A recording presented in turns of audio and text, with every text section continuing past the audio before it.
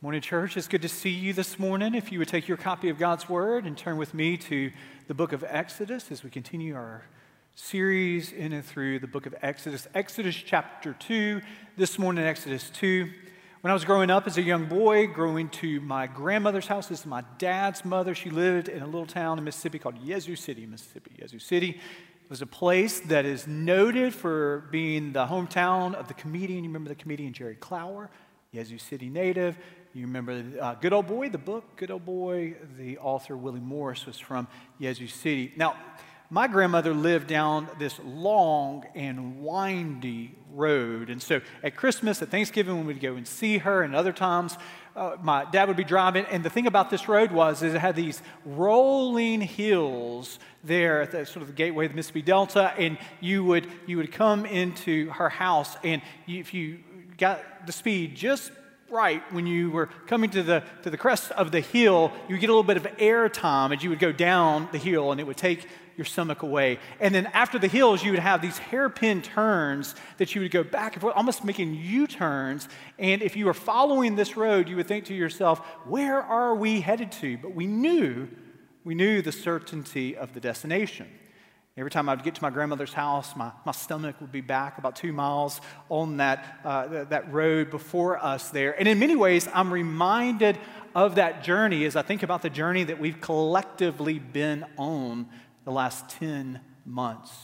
Not only personally, but collectively within our own country and with our church family, there are times where we did not see the hills that were in front of us. And in many ways, those hills, as we've gone down them, they've taken our breath away collectively. There have been some hairpin turns that literally we could not see 5 minutes in front of us, nor 5 feet before us, having to trust that there is a destination on the journey that we're traveling, even if we cannot discern where the destination is.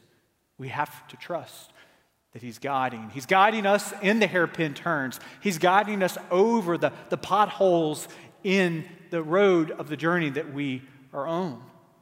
Now, there are some people that would tell you that the Christian life is a blissful journey, immune to all trials, immune to all difficulties, that on the journey of the Christian life, there are mile markers after mile markers of just blessing upon blessing upon blessing, and that to be a follower of Jesus is to miss the potholes.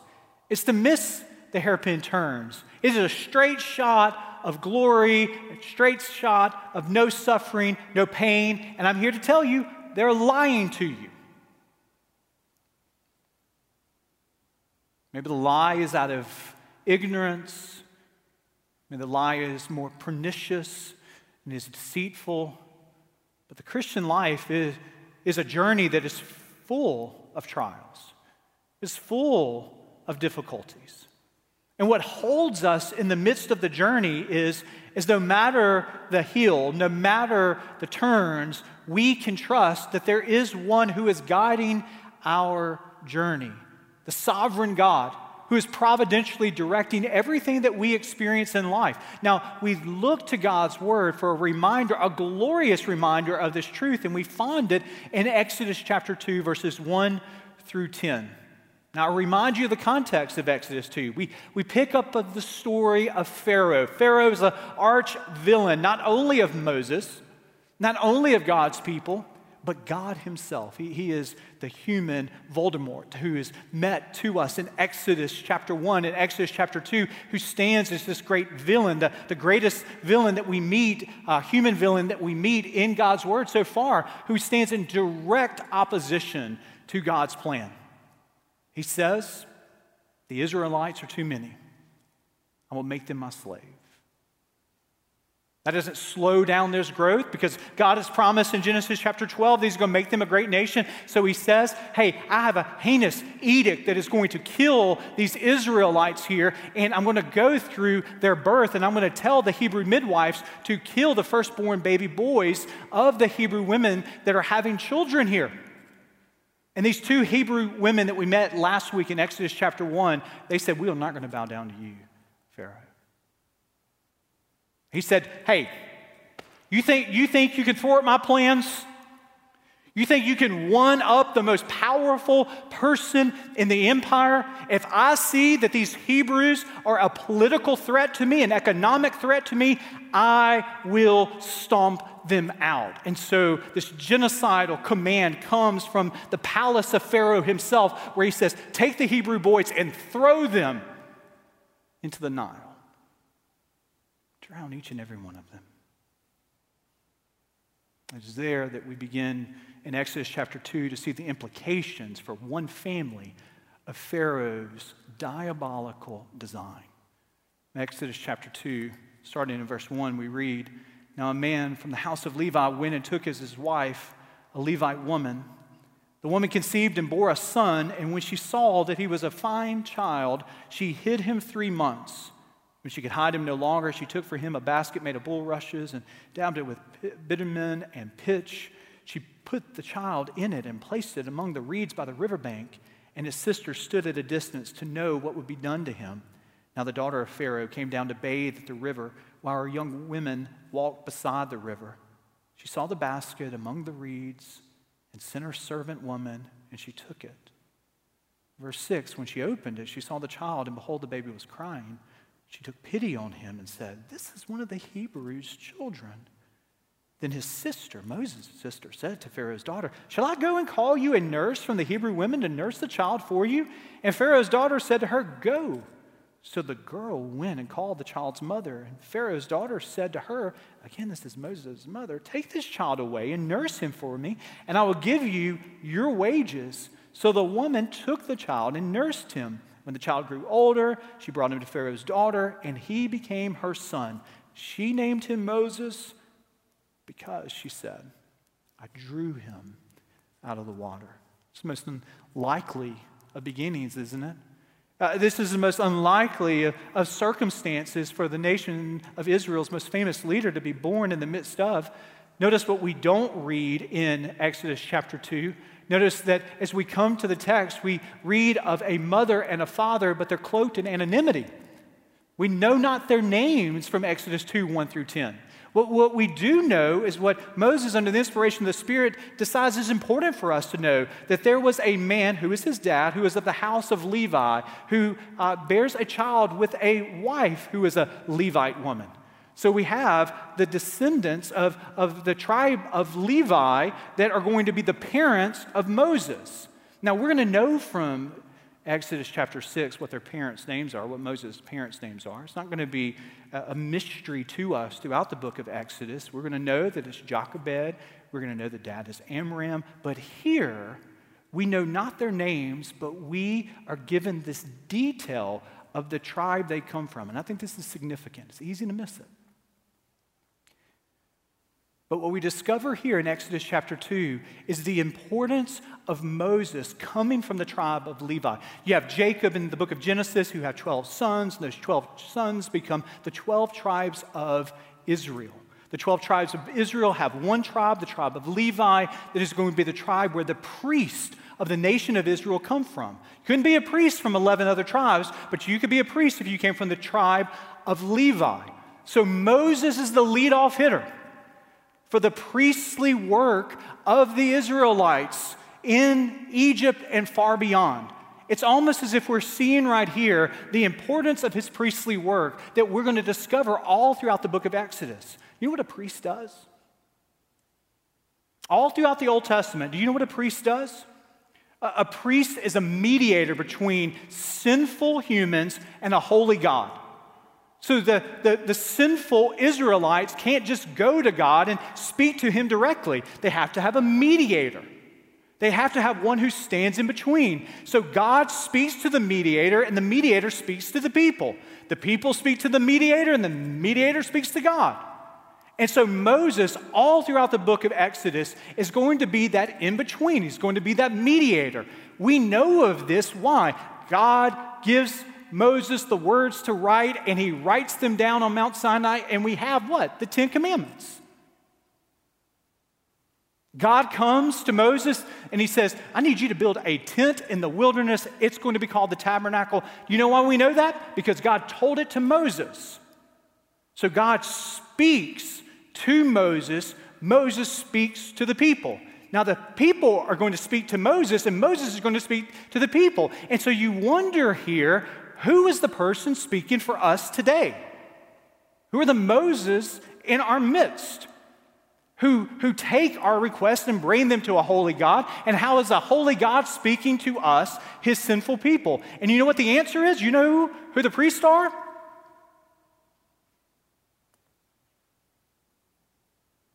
There's one priest, the great high priest, the perfect, complete, new Moses, and that is God's own son. So when we read that Moses comes from the tribe of Levi, we need to be grateful that we do not have a high priest who is unable to sympathize, but one whom in every respect has been tempted as we are, yet without sin. So approach the throne of God with boldness so that you may receive help in your time of need. Are you struggling with sin this morning?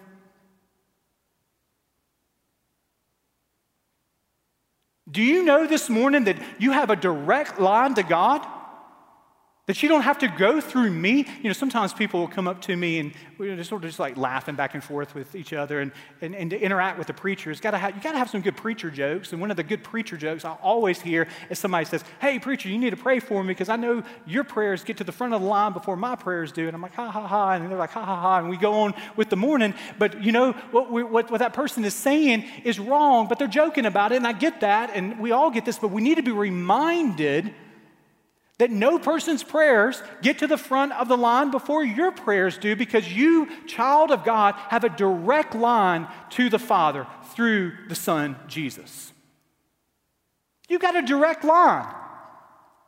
When you call upon God on prayer, there's no busy lines. When you call upon God in prayer, there's no secretary that puts your number in a queue that waits for God the Father to be able to receive this. So you're struggling with sin, go to Him in prayer. You have a direct line. You're struggling with doubt in the midst of the difficulty of COVID and other complications of life. You don't have to wait. Go to Him in prayer. You, my friend, have a direct line. You're struggling with a son or a daughter who's living in a foreign land, and you're like the father who's on the porch looking into the distant horizon, hoping, praying that son, that daughter is coming home. You don't have to go to someone for that prayer request to be heard by God. You have a direct line through the Son, Jesus Christ, who is our great high priest, who has lived a perfect life, died a saving death, and was raised on the third day and is seated at the right-hand throne of the Father. And anytime we bow our knees to Him and pray, the Father hears our request because we have a mediator that you, me, we as children of God have a direct line to. Praise God. Moses was from the tribe of Levi. There are other details that we need to hear in this passage right here. Notice the backstory of Jochebed and Amram. They hide Moses for 3 months. After 3 months, this mom and this father, they realize the excruciating truth that their son isn't safe to be raised under the nose of Pharaoh. You can imagine them going back and forth saying, maybe we can keep him. Maybe the henchmen of Pharaoh won't sniff out that we're hiding this child here, and that Pharaoh's edict would not come to our son here. You could imagine them going back and forth, but they come to this place where they realize the excruciating truth that parents at times would realize. And this mom has this courage, this dad has this courage to say, it is better for Moses to be raised by another family, prayerfully out of the eye and the purview of Pharaoh and the harm that Pharaoh seeks to cause. So they trust God to protect their son when they realize they, in their own strength, can't protect him. So they concoct a plan. And that plan is for this mother to build, to weave, to construct this ark. I don't use that accidentally. We see that the word is basket in verse 3. Underline that word in verse 3. Think about that word in verse 3. It's a Hebrew word that in the original language is tavah, is the word. You know, there's only one other place in all of the Bible that it's used, only one other section of Scripture. And you know where it is? Genesis 6, Genesis 7, Genesis 8. God comes to Noah and says, build a tavah. It's translated in English, an ark. Moses' mother builds a basket. It is a tavah. It is an ark. Noah builds an ark as a sign of judgment for the sinfulness of all of humanity here. God is going to use Moses, protect him in an ark, and Moses is going to grow to show the judgment of God to Pharaoh. Just as God uses a tavah in Noah's life to be the father of the new creation, the recreation of humanity, so Moses is going to be the father of God's precious children, the Israelites. Both Noah, both Moses are going to be saved by tavah. It's easy for us to have these kind of like romantic thoughts about this. We have the sort of Sunday school backgrounds, vacation Bible school flannel graphs that go with us. But this isn't a floating bassinet as much as this is a place of security, not because of Jochebed's unique artistry and craft, but rather it is God's providential care for Moses that's going to lead even the current of the Nile. He floats to the reeds in the worst possible place that he could. You can imagine Miriam.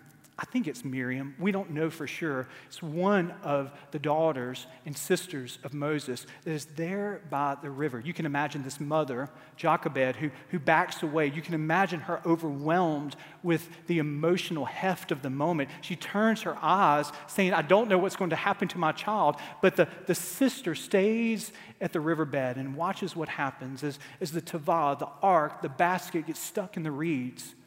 And there's Pharaoh's daughter who sees the child. It's the worst person who could see the child. Because what if Pharaoh's daughter sees and takes this child up out of the water, takes him right to the palace of Pharaoh, and Pharaoh enacts the death of this child in this moment? This is the worst place that you could go to. This is the worst place that he could end up, right? Wrong.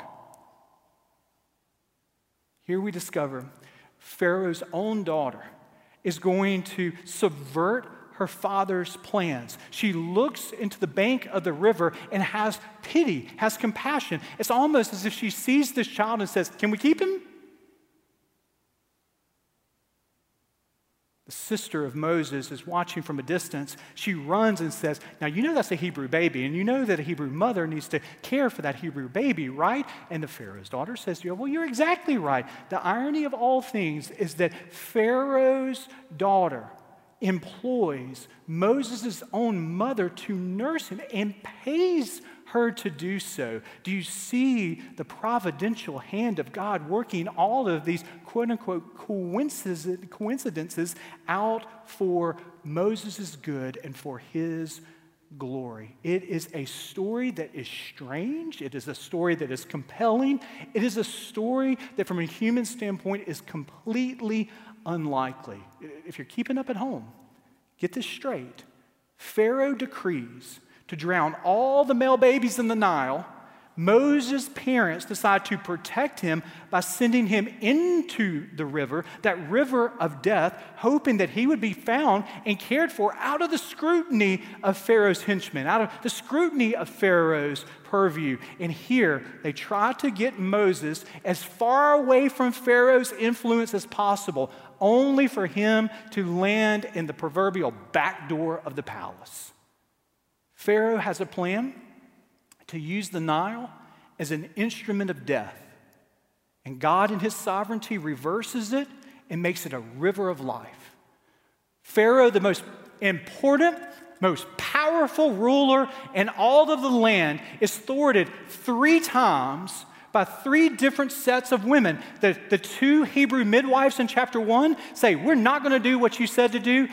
We have Pharaoh's being thwarted by Moses' mother, who says, I'm going to hide my child. And Pharaoh's own daughter thwarts the plans, these genocidal plans of Pharaoh. never once in these 10 verses do you see Miriam the sister saying, God, help my brother. Never once in this story do you see the mother of Moses saying, God, help my brother. Never once in this story do you have sort of this third-person omniscient narrator saying, all throughout the story we see God's handiwork carrying. But what we discover is while the name of God is missing in these verses, the very presence of God floods the entire story of God's Son, or God's providential selection of Moses in this story here. And this is a wonderful truth. It's a wonderful truth for us to hold on to because it is a reminder that God sovereignly works in and through all that he allows. That he uses Pharaoh's edict for his good. Moses is good. God's glory. That he uses the call of death from Pharaoh for the people's good, the Israelites' good, and for his glory. And it's a reminder, sort of an Old Testament reminder and illustration. So often the Old Testament is of that wonderful passage in Romans 8:28, for he works all things together for those that love him are called according to his purpose. And we see it here that God works even through the evil plans of the villains of the Old Testament. That God works even through the events that are horrible and heinous and all of their conniving here. God is still working. He works even in the events of life that knock the wind out of our breath. He works even in the twists and the turns. He works even in the hills and in the valleys. There's no part of God's plan that cannot assume and bring together even the worst things that occur. And this supremely is shown true. And we need to hold on to this as Christians. That God doesn't work our salvation in spite of his son's death, but he works our salvation through and in his son's death. The worst event in human history, the death of the perfect Son of God on a cruel, coarse Roman cross. That event is redeemed in this powerful way for the salvation of you and me, all of us who would trust him as Savior and Lord. This afternoon, some of you are going to watch football. Tonight, the Buccaneers are playing the Saints. I'm a Saints fan, been for years. You got the battle of the aged, glorious quarterbacks. Tom Brady, 43 years old. Drew Brees, 42 years old. They're facing off here, Buccaneers and the Saints. One thing that I'm 100% sure of is Monday through Saturday, if you were to watch a Saints practice, if you were to watch a Buccaneers practice, that Brady is going to be wearing what color jersey in practice? A red jersey. Brees is going to be wearing what color jersey? A red jersey. You know what a red jersey means? In the NFL practice field, it means you can hit the wide receivers. You can tackle the running backs. If a tight end comes across the middle, you can tackle him, but the people that are wearing the red jerseys, don't touch them. You don't touch Brady on Wednesday so he can stand and play on Sunday. You don't tackle Brees on Tuesday so he can stand and play on Sunday. And there's some people that would sell you the lie that if you're a faithful follower of Jesus Christ, God puts a red jersey on you Monday through Sunday. And he says to all the events and circumstances of life, you could touch anybody else, but that person's off limits. No. As followers of Jesus Christ, you know, I know, the experience of our life tells us that God allows difficulty to come our way. He allows trials to come our way. He allows painful events in our life, and he uses them to shape us and to mold us. He uses them for our good and his glory. Now, sometimes we don't know how all of that works out. Oftentimes we don't. The outset of sort of the COVID shutdown, Danielle and I decided, along with our boys, that we were going to jump into a hobby that we have never done before. We were going to put a puzzle together. Do you know what I've never said to my wife of 21 years? I've never said, hey, how about we put a puzzle together for fun. I've never said that. Never said that. I haven't put a puzzle together since I was 6 or 7 years old in first grade or second grade. The last thing that's relaxing to me is about putting something together like that. I didn't want to do it, but we were in the midst of COVID, saw some other friends of ours that were doing this, and we said, well, hey, if we're going to put a puzzle together, we got to make this puzzle count at least. And so we started into a puzzle. We started putting the puzzle together, and it came out as Wrigley Field. The hollow grounds of Wrigley Field. Okay, so we started this in March. And we left it to the side. We lost interest pretty quickly. The boys, and I would include myself, along with our 3 boys, we sort of started it, and when it was pretty easy to put together, it was fun. And then for months, sports sort of came back into existence, and so we were distracted. And you know when we finished this puzzle, we started it in March, you know when we finished it? A week ago, you'd be proud to know. So that's how long it takes for the Eldridge family to put a 1,000-piece puzzle together. It takes us 10 months to do that. Danielle said, hey, I'm not going to put this puzzle together for you guys, so you got to be beside me if we do it. So there was a rule that one of the Eldridge boys or myself had to be beside her for this to get done. Now, I've learned a couple things about puzzle making right here. I learned that when you're putting together a puzzle, not of 50, not of 100, not of 500, but you got 1,000 pieces there, that there are going to be some pieces of the puzzle that easily you're able to see where they go. You're able to put the corners and start with the corners, and it makes sense, and you can see how the puzzle pieces fit together. You can put the infield together, and you begin to see how some of them fit together. You can put the scoreboards together and see how this fits together. You begin to see some of the players and their numbers, see how that fits together. But there are hundreds of pieces in the puzzle that look like just absolute blurs. You can't see how they fit together. And you know what's absolutely essential is the finished portrait on the box. To be able to see how it comes together allows you to have a strategy to see where these pieces fit together. You see, there were times where I would just see blues and reds colliding together in this sort of blur, and I said to myself, I don't see any place where this goes here. But when I was able to look at those colors and to examine it to the finished product, then I said, oh, here's how it fits together. And in your life and in my life, there are going to be pieces of the puzzle that we say, God, I don't know where this fits. And we need to be reminded only God has access to the finished product, the puzzle and portrait of our life. But take heart that if God can take Pharaoh's edict of death, if he can take the courageous, faithful action of Moses' mother to place her child before his care, if he can take all of these puzzle pieces that don't seem to fit together, how much more so can he do that in your life and in my life? If we can see God's providential hand directing the very current of the Nile to bring salvation to a fearful mother's son in the very palace that would order his death, take heart today. God is not directing your life in spite of your circumstances. God is not directing your life in spite of your circumstances. He is directing your life in and through the midst of your circumstances. Even when you have a puzzle piece that doesn't seem to fit. It was true then, and it's true today. Let us pray.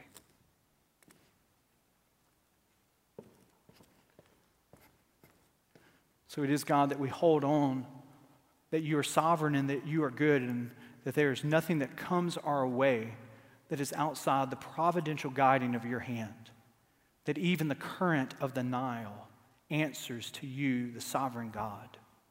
Even the most powerful people of a land must answer ultimately to you.